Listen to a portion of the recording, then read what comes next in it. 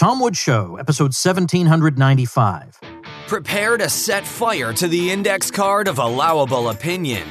Your daily dose of liberty education starts here. The Tom Woods Show. Hey everybody, this Christmas season, if you're struggling with that person who's so difficult to buy for, I have just the thing. A Roaster's Choice subscription from the official coffee of the Tom Woods Show, Press House. Wonderful new coffees delivered to your recipient's door every month. Take 20% off your first order when you go to presshousecoffee.com and use promo code WOODS at checkout.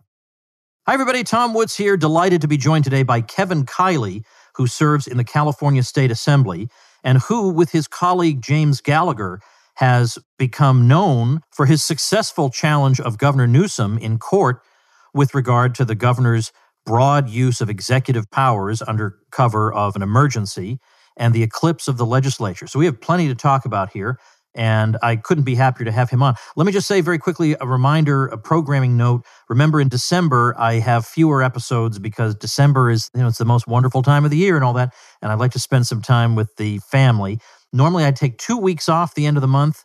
This year, I'm going to do it a little differently. I'll just do probably fewer episodes a week. Still more than I would have done in previous years, though. And don't forget, you have nearly 1,800 back episodes to go listen to if you're running out of stuff to listen to. Anyway, so that's that. Kevin Kiley, welcome to the show. Thanks very much. Appreciate you having me on. All right, look, you are one of the most important, if not with one of your colleagues, the most important state legislators in the United States for what you've been doing and for, frankly, the difficulties that you've faced. It's not like you're trying to fight, the governor of Idaho or something. You are fighting the worst of the worst, and you actually have some success to show for it. It's very inspiring to people who, frankly, have been quite demoralized. I had an opportunity about 3 weeks ago to speak to a group called the Hazlitt Coalition. It's a project of Young Americans for Liberty, and it was 100 state legislators, and I told them that it's their responsibility to be the voice of the voiceless. And by the voiceless, I don't mean people panicked about the virus. They have Hollywood, they have the political class, they have the media. I'm talking about the people whose lives have been ruined, who lost somebody to suicide because of this, who lost somebody because they didn't get a procedure they should have had, who have seen everything they've poured their heart and soul into taken away from them, who've had their life savings decimated. These people have nobody to speak for them because they've been shamed into silence. And you are filling that role. I mean, maybe you don't even realize how important it is what you're doing. So let me start by saying thank you. Well, that's very kind of you. I appreciate it, and that's exactly what I'm trying to do. Well, let me start with some basics. What part of California do you represent? So I represent the 6th Assembly District, which is a little bit east of Sacramento. Oh, okay. All right. Now, tell me, going back to March, we're not going to judge you because everybody in March was a little disoriented. Nobody quite knew what the right thing to do was. What were your thoughts in March when Dr. Fauci was saying we need 15 days to stop the spread or flatten the curve or whatever? What were you thinking back then? Well, I took it very seriously. This was a virus that we didn't know a lot about. There were some pretty troubling signs. And I thought that, it was appropriate that we take aggressive action to try to stop it in its tracks.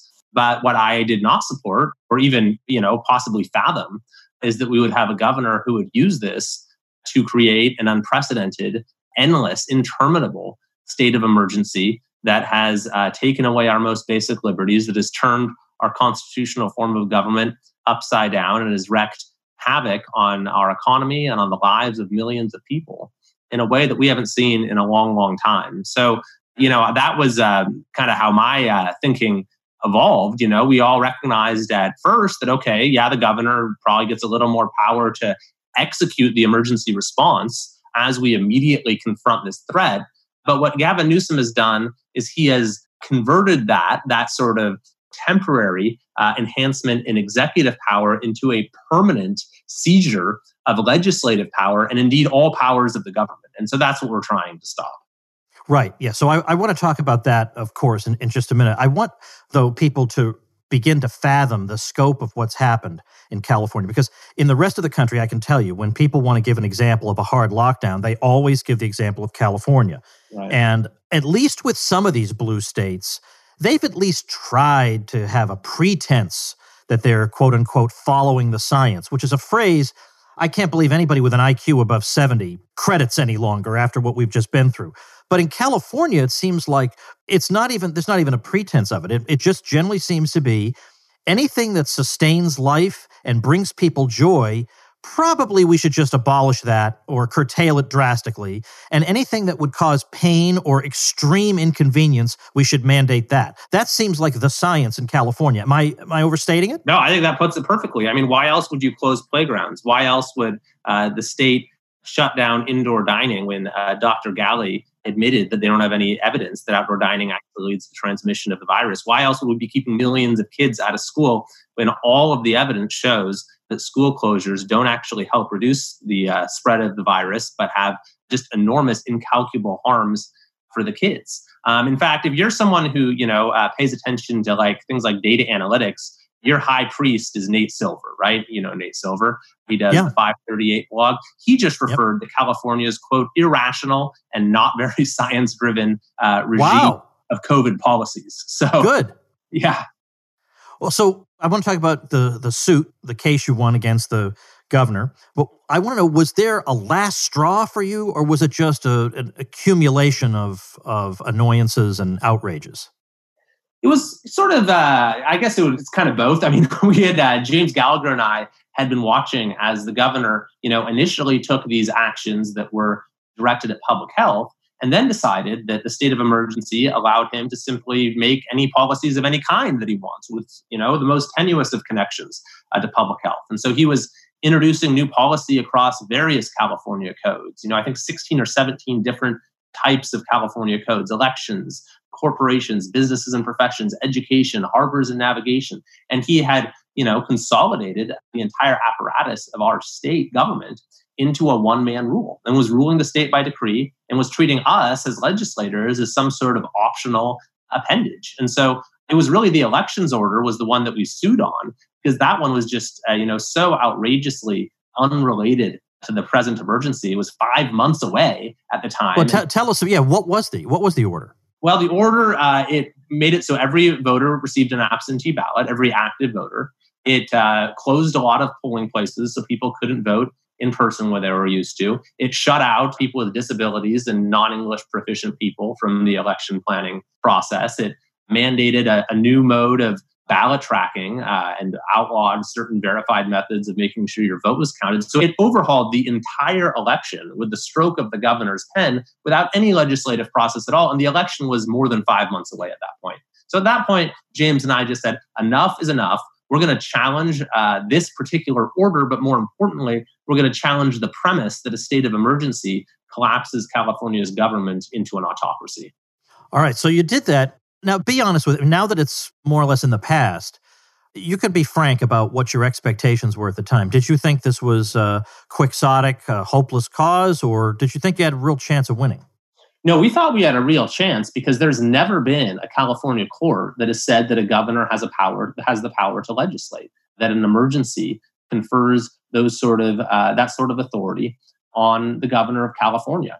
And so we thought from the beginning that the law was extremely solid. And in fact, if there was such a law that said a governor can exercise legislative powers, it would be unconstitutional because the California Constitution explicitly has a separation of powers provision, which of course is foundational to our entire system of government. James Madison in the Federalist Papers said that to concentrate all of the powers of judicial, legislative, and executive in one hands is the very definition of tyranny. So it was quite jarring to see Gavin Newsom actually argue in court on multiple occasions that a state of emergency, quote, centralizes all of the state's powers in his hands. When I say that, he's become kind of a Roman-style dictator or an autocrat, that's not rhetoric. That's his own argument. That's literally what he's argued in court. So it came out in your favor. What did the court say exactly? Well, the court said pretty much, what I just said, that we have separation of powers in California, and that even when there is an emergency, the governor cannot just create new policy. His role is to respond to the emergency using executive powers to implement the law, but he cannot become an autocrat and simply rule the state by decree and reorder and rearrange the totality of social and economic life in the state. And the judge, in that case, the Superior Court, ended up issuing a restraining order or a permanent injunction that restrains the governor from further amending or creating new statutes or legislative policy, which is I believe, the appropriate outcome and could also have implications for things like the lockdown scheme and some of these other more far-reaching policies the governor has unilaterally imposed. And of course, that's what the rest of the country is deeply interested in. As observers, outside observers of California, we want to know what's happening in the future. Now, the thing is, with these vaccines on the horizon, I think it's not just the case count going up that has emboldened the governors, but now they feel like they can get away with saying, one final lockdown is a bridge to the vaccine. So surely you won't begrudge us this one final lockdown to save some extra lives. I suppose maybe you're hearing some of that. I mean, of course, it stayed pretty locked down all along in California. Right, exactly. And you're exactly right. That's what the governor, and I've heard others say, is that, we need to, it's right around the corner. We just need to really hunker down. And something like you just said, like it's a bridge. But what we know is, number one, the governor has put up barriers to the distribution of the vaccine in California. He said we basically can't trust the FDA, so we need to get our own approval committee, our own separate committee on top of FDA approval before the vaccine can be distributed. And, everything he says about the vaccine is going to take a long time. It will probably be till the summer, till most people are able to get it. And then, who knows what's going to come up at that point. So you're absolutely right. It's just another way to try to maintain a degree of control over people's lives that is utterly incompatible with a free society. You must have your share of critics. Is that safe for me to say that? You have some critics? I think that's fair among those who, are in the governor's circles, certainly. I'm sure they're extremely civil, though, in the way they carry themselves, as they're known to be. But I guess what I want to know is, you must have come up against the objection that, your constitutional niceties are all well and good. But for heaven's sake, what kind of crazy priorities do you have in the midst of a pandemic to be worried about whether the separation of powers is being meticulously observed, right? Yeah. Well, we have heard that, absolutely. And I'd say, number one, actually, it's during an emergency when maintaining the structure and boundaries of our Constitution is most important. It's during those times when the rule of law is most apt to slip away. And, the founders were not strangers to emergencies. They had just emerged from a war that killed, a significant percent of the American population. They just lived through chaos under the Articles of Confederation. And yet they insisted in our founding documents on a separation of powers. And the founders of the state of California put in our Constitution that sort of explicit provision. But I would make the additional argument, which is to say that the separation of powers is not some, nicety, but rather is the system that is most conducive with effective policymaking. When you look at California's performance during the COVID-19 era, where we have the third highest unemployment in the country, when our kids have suffered more learning loss and lower life expectancy and mental health problems than anywhere, when you have a pretty middling public health performance as well, when you have the most incompetent unemployment department in the entire country, I think that if we had had our own institution, the legislature, as flawed as the California legislature is, but if we had had people from different parts of the state, legislators who are accountable to the people that they represent, if we had had a representative process where we could, look at the evidence for these policies that are being imposed, or we could give the public an opportunity to weigh in, where we could balance competing values, then I think our response to COVID-19 would have had tremendously better outcomes as well. Let's step back for a minute, because I want to know a little something about your background. How long have you been a legislator? So I was elected in 2016. So it's been 4 years. I just began my third term on Monday. Okay. And what's your background? Well, I actually started my career as a high school teacher in South Central LA. And that was one of my main motivations for running for the legislature, is just how badly our state is failing kids when it comes to education.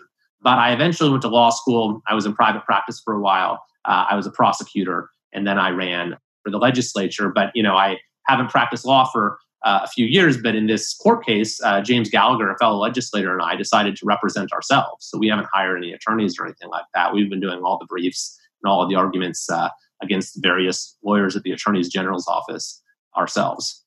All right. That's unbelievable. So in other words, I didn't know that part of it. So you've taken on yourself what must have been, frankly, backbreaking work just for the sheer principle of the matter. Yeah, I mean, it's been more than a full-time job in addition to our sort of day jobs as legislators. And, especially when we have filings due, we had this massive brief due last Friday that the appeals court only gave us 10 days for. So it's been pretty frenetic at times, but we've viewed this as important because we think that, we're kind of defending our entire branch of government, and we're defending, the people that we represent. And so given that we have legal training, we thought that, it's important that we ourselves be the ones who are in court and actually, taking this stand. Now, believe me, I understand and very much appreciate the principle you've been fighting for here in terms of the powers of the legislature.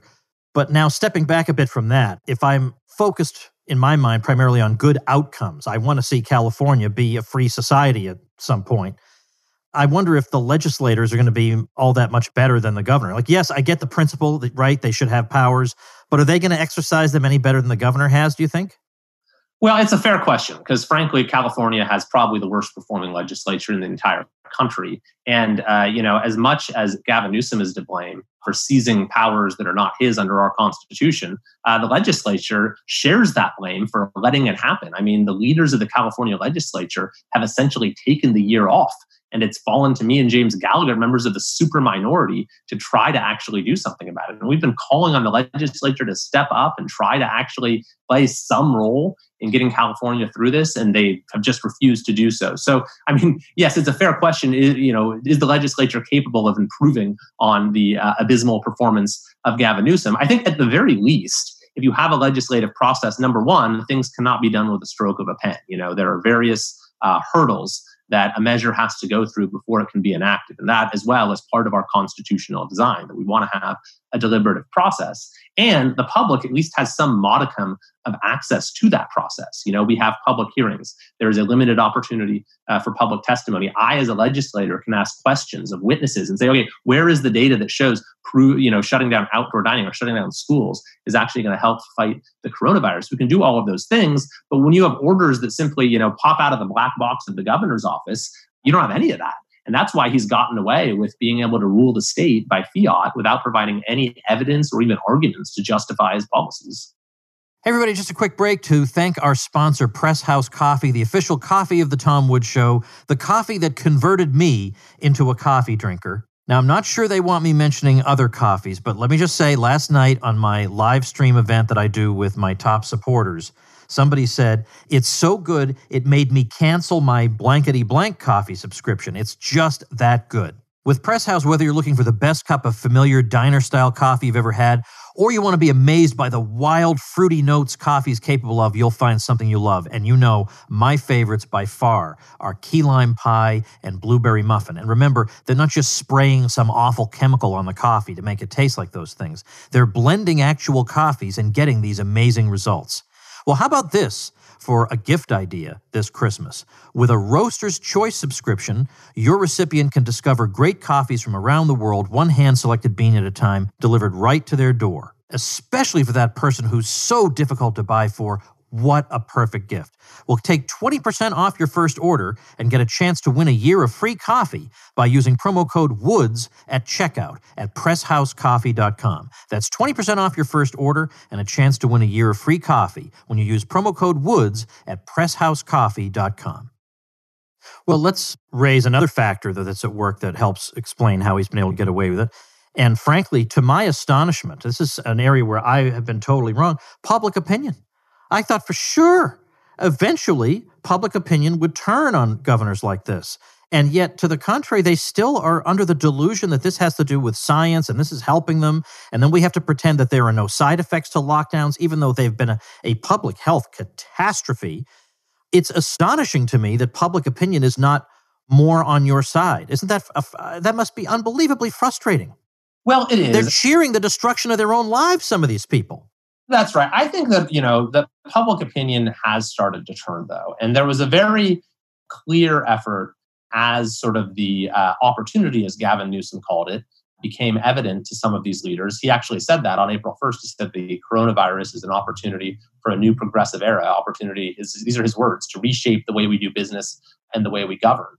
But consistent with that, there was this messaging that really got it into the minds of people that the only thing consistent with science, consistent with data, consistent with a concern for safety was going full throttle on lockdowns and viewing the COVID-19 as a nail to keep hammering with the hammer of lockdowns. And so I think it's been hard to sort of cut through that messaging in some ways. But when you look at, what people are actually dealing with and, look beyond kind of what you see in some of these polls, I think there is a sense that this is not right, that this is not the way a free society should address any emergency, including a pandemic, and that the damage being done. I mean, when you talk to parents whose kids are just, withering in these totally inadequate distance learning arrangements. I mean, there is a sense that this has been completely mishandled, and I think that it's actually giving a lot of people across California some real insight into the way our state government works. Because a lot of the problems that have beleaguered California's COVID response are really just the usual deficiencies of our state government on steroids. Now, in Florida, where I live, the legislature has there's some kind of a pandemic committee or something, and they call witnesses and stuff. I know that just because I was talking to one of the legislators and he was saying I should come testify. But I presume, given the way your governor has handled things, there isn't anything comparable there?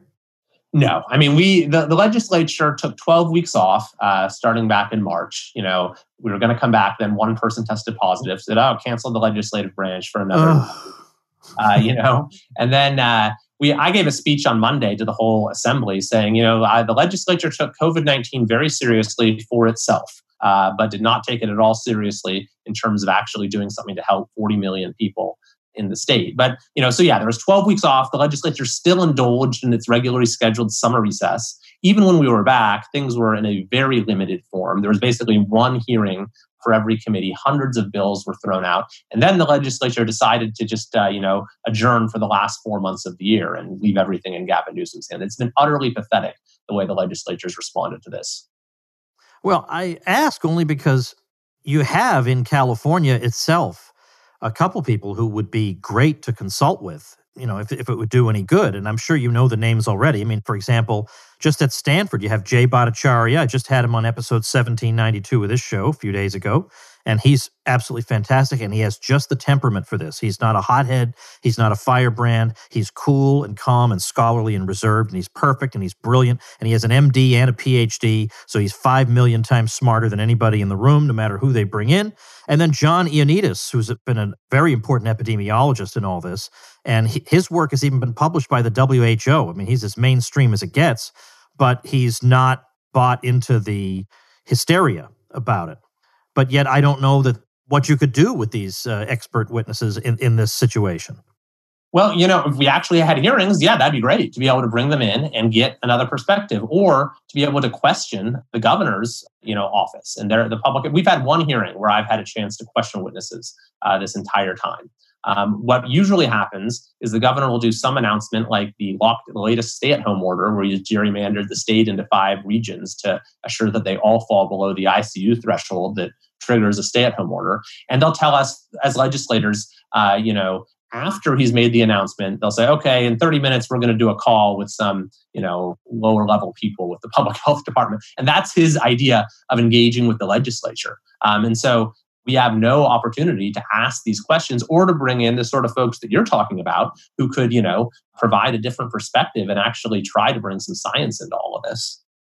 It's very strange that there's almost no curiosity about how it's possible that California, like for example, in my email newsletter, I recently reproduced a chart going from September 25th to the present. And September 25th is a very important date. That is the day on which Florida officially reopened fully. Now, it had been 80% open even before that. So even that is misleading. But we start from September 25th when Florida opened completely, and we track hospitalizations from COVID since that time, but we track it against hospitalizations in California. They track each other almost identically, except now California, like New York, Wisconsin, Michigan, Illinois, and a bunch of other blue states, New Mexico, have higher hospitalizations per million than Florida does. It is astonishing to me that there is no curiosity about how it is that this is a state where I went to a play last month. I'm going to another one this weekend. Wow. I'm going to a concert in a couple of months. All these things are going on that, according to the mainstream, we should all be dead at this point. We're not dead. And no one's curious about maybe we're just ruining our lives for nothing.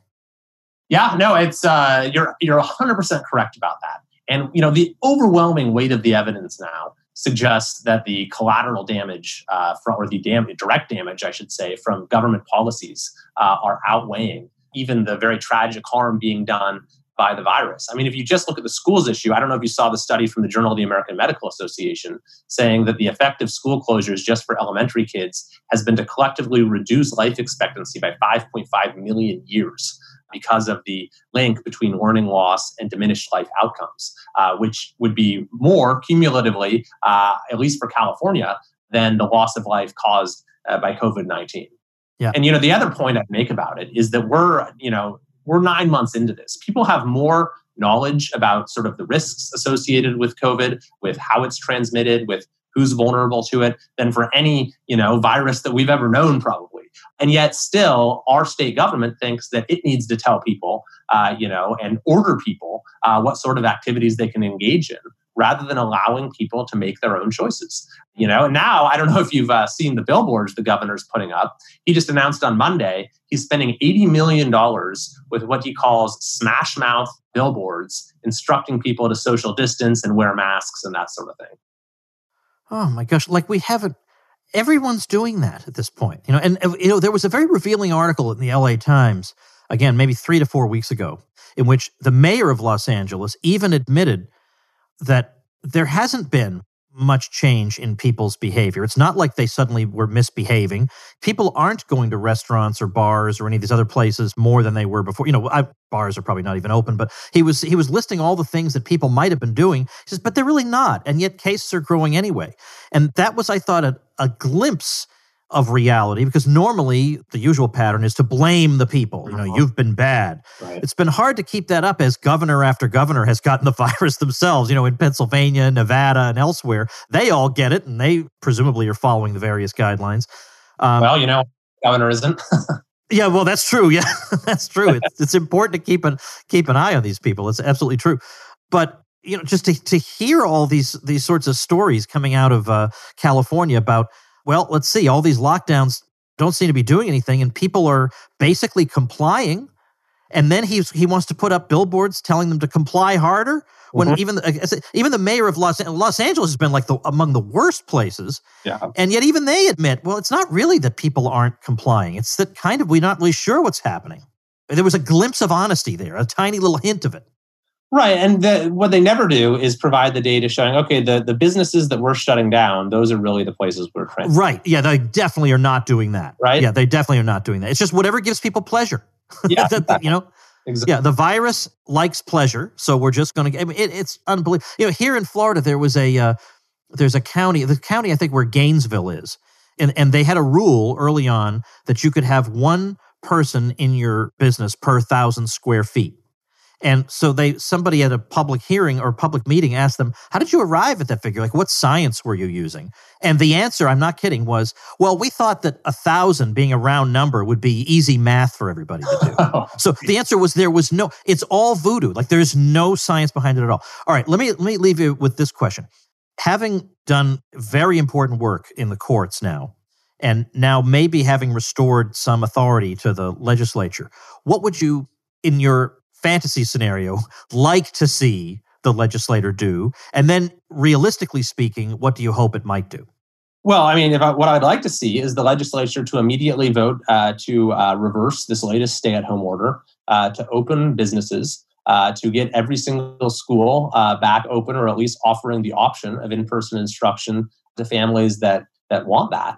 And to also, by the way, focus on expanding our healthcare capacity, because that's what the governor is using now as his reason for imposing further lockdowns. But he hasn't been doing anything really to improve our capacity or our healthcare workforce. There's tens of thousands of people who signed up to help out, and they got to volunteer basically for this new healthcare task force, but the governor has not utilized their services. So that's what I think needs to happen, is that we should end this, end the hammer of lockdowns as our one tool. We should focus on expanding healthcare capacity where it's needed, and then we should leave it in the hands of Californians to make their own decisions. What's realistically going to happen? None of that's going to happen, because the legislature isn't even in session for the next month.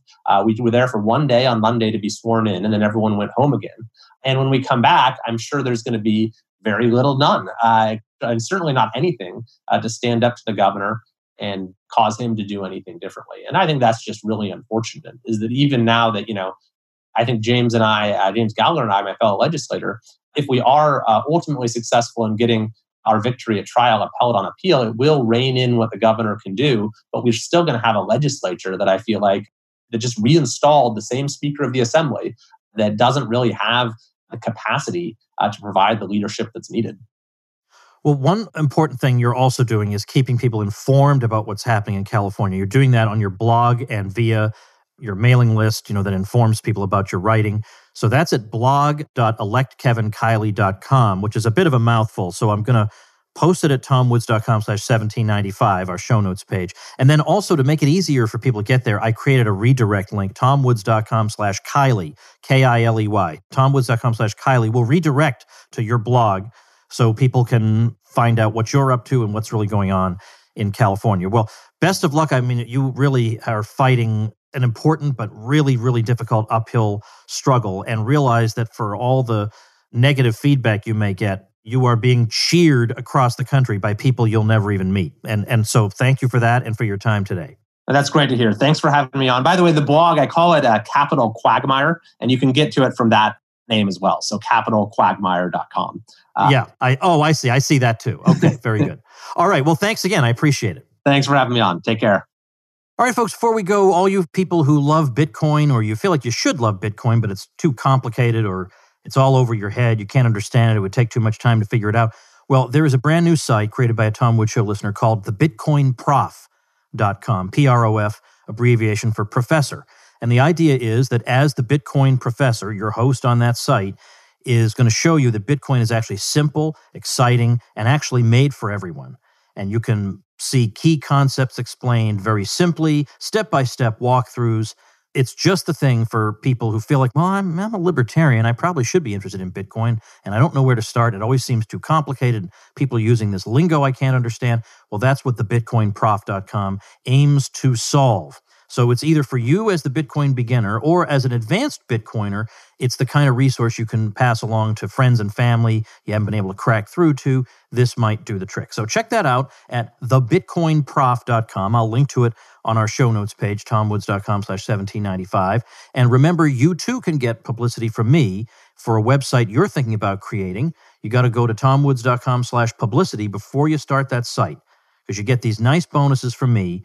All you got to do is get your hosting through my link, and it doesn't cost you anything extra. You get a great price and all these bonuses, including publicity from me, membership in my bloggers group if you want it, where you can get mutual help, and also some free video tutorials to get you up and running even faster. All these things don't cost you one extra cent. So how you get them all? Before you start that site, check out the details at tomwoods.com/publicity. Thanks for listening, everybody. See you next week. Become a smarter libertarian in just 30 minutes a day. Visit tomwoods.com to subscribe to the show for free, and we'll see you next time. Like the sound of The Tom Woods Show? My audio production is provided by Podsworth Media. Check them out at podsworth.com.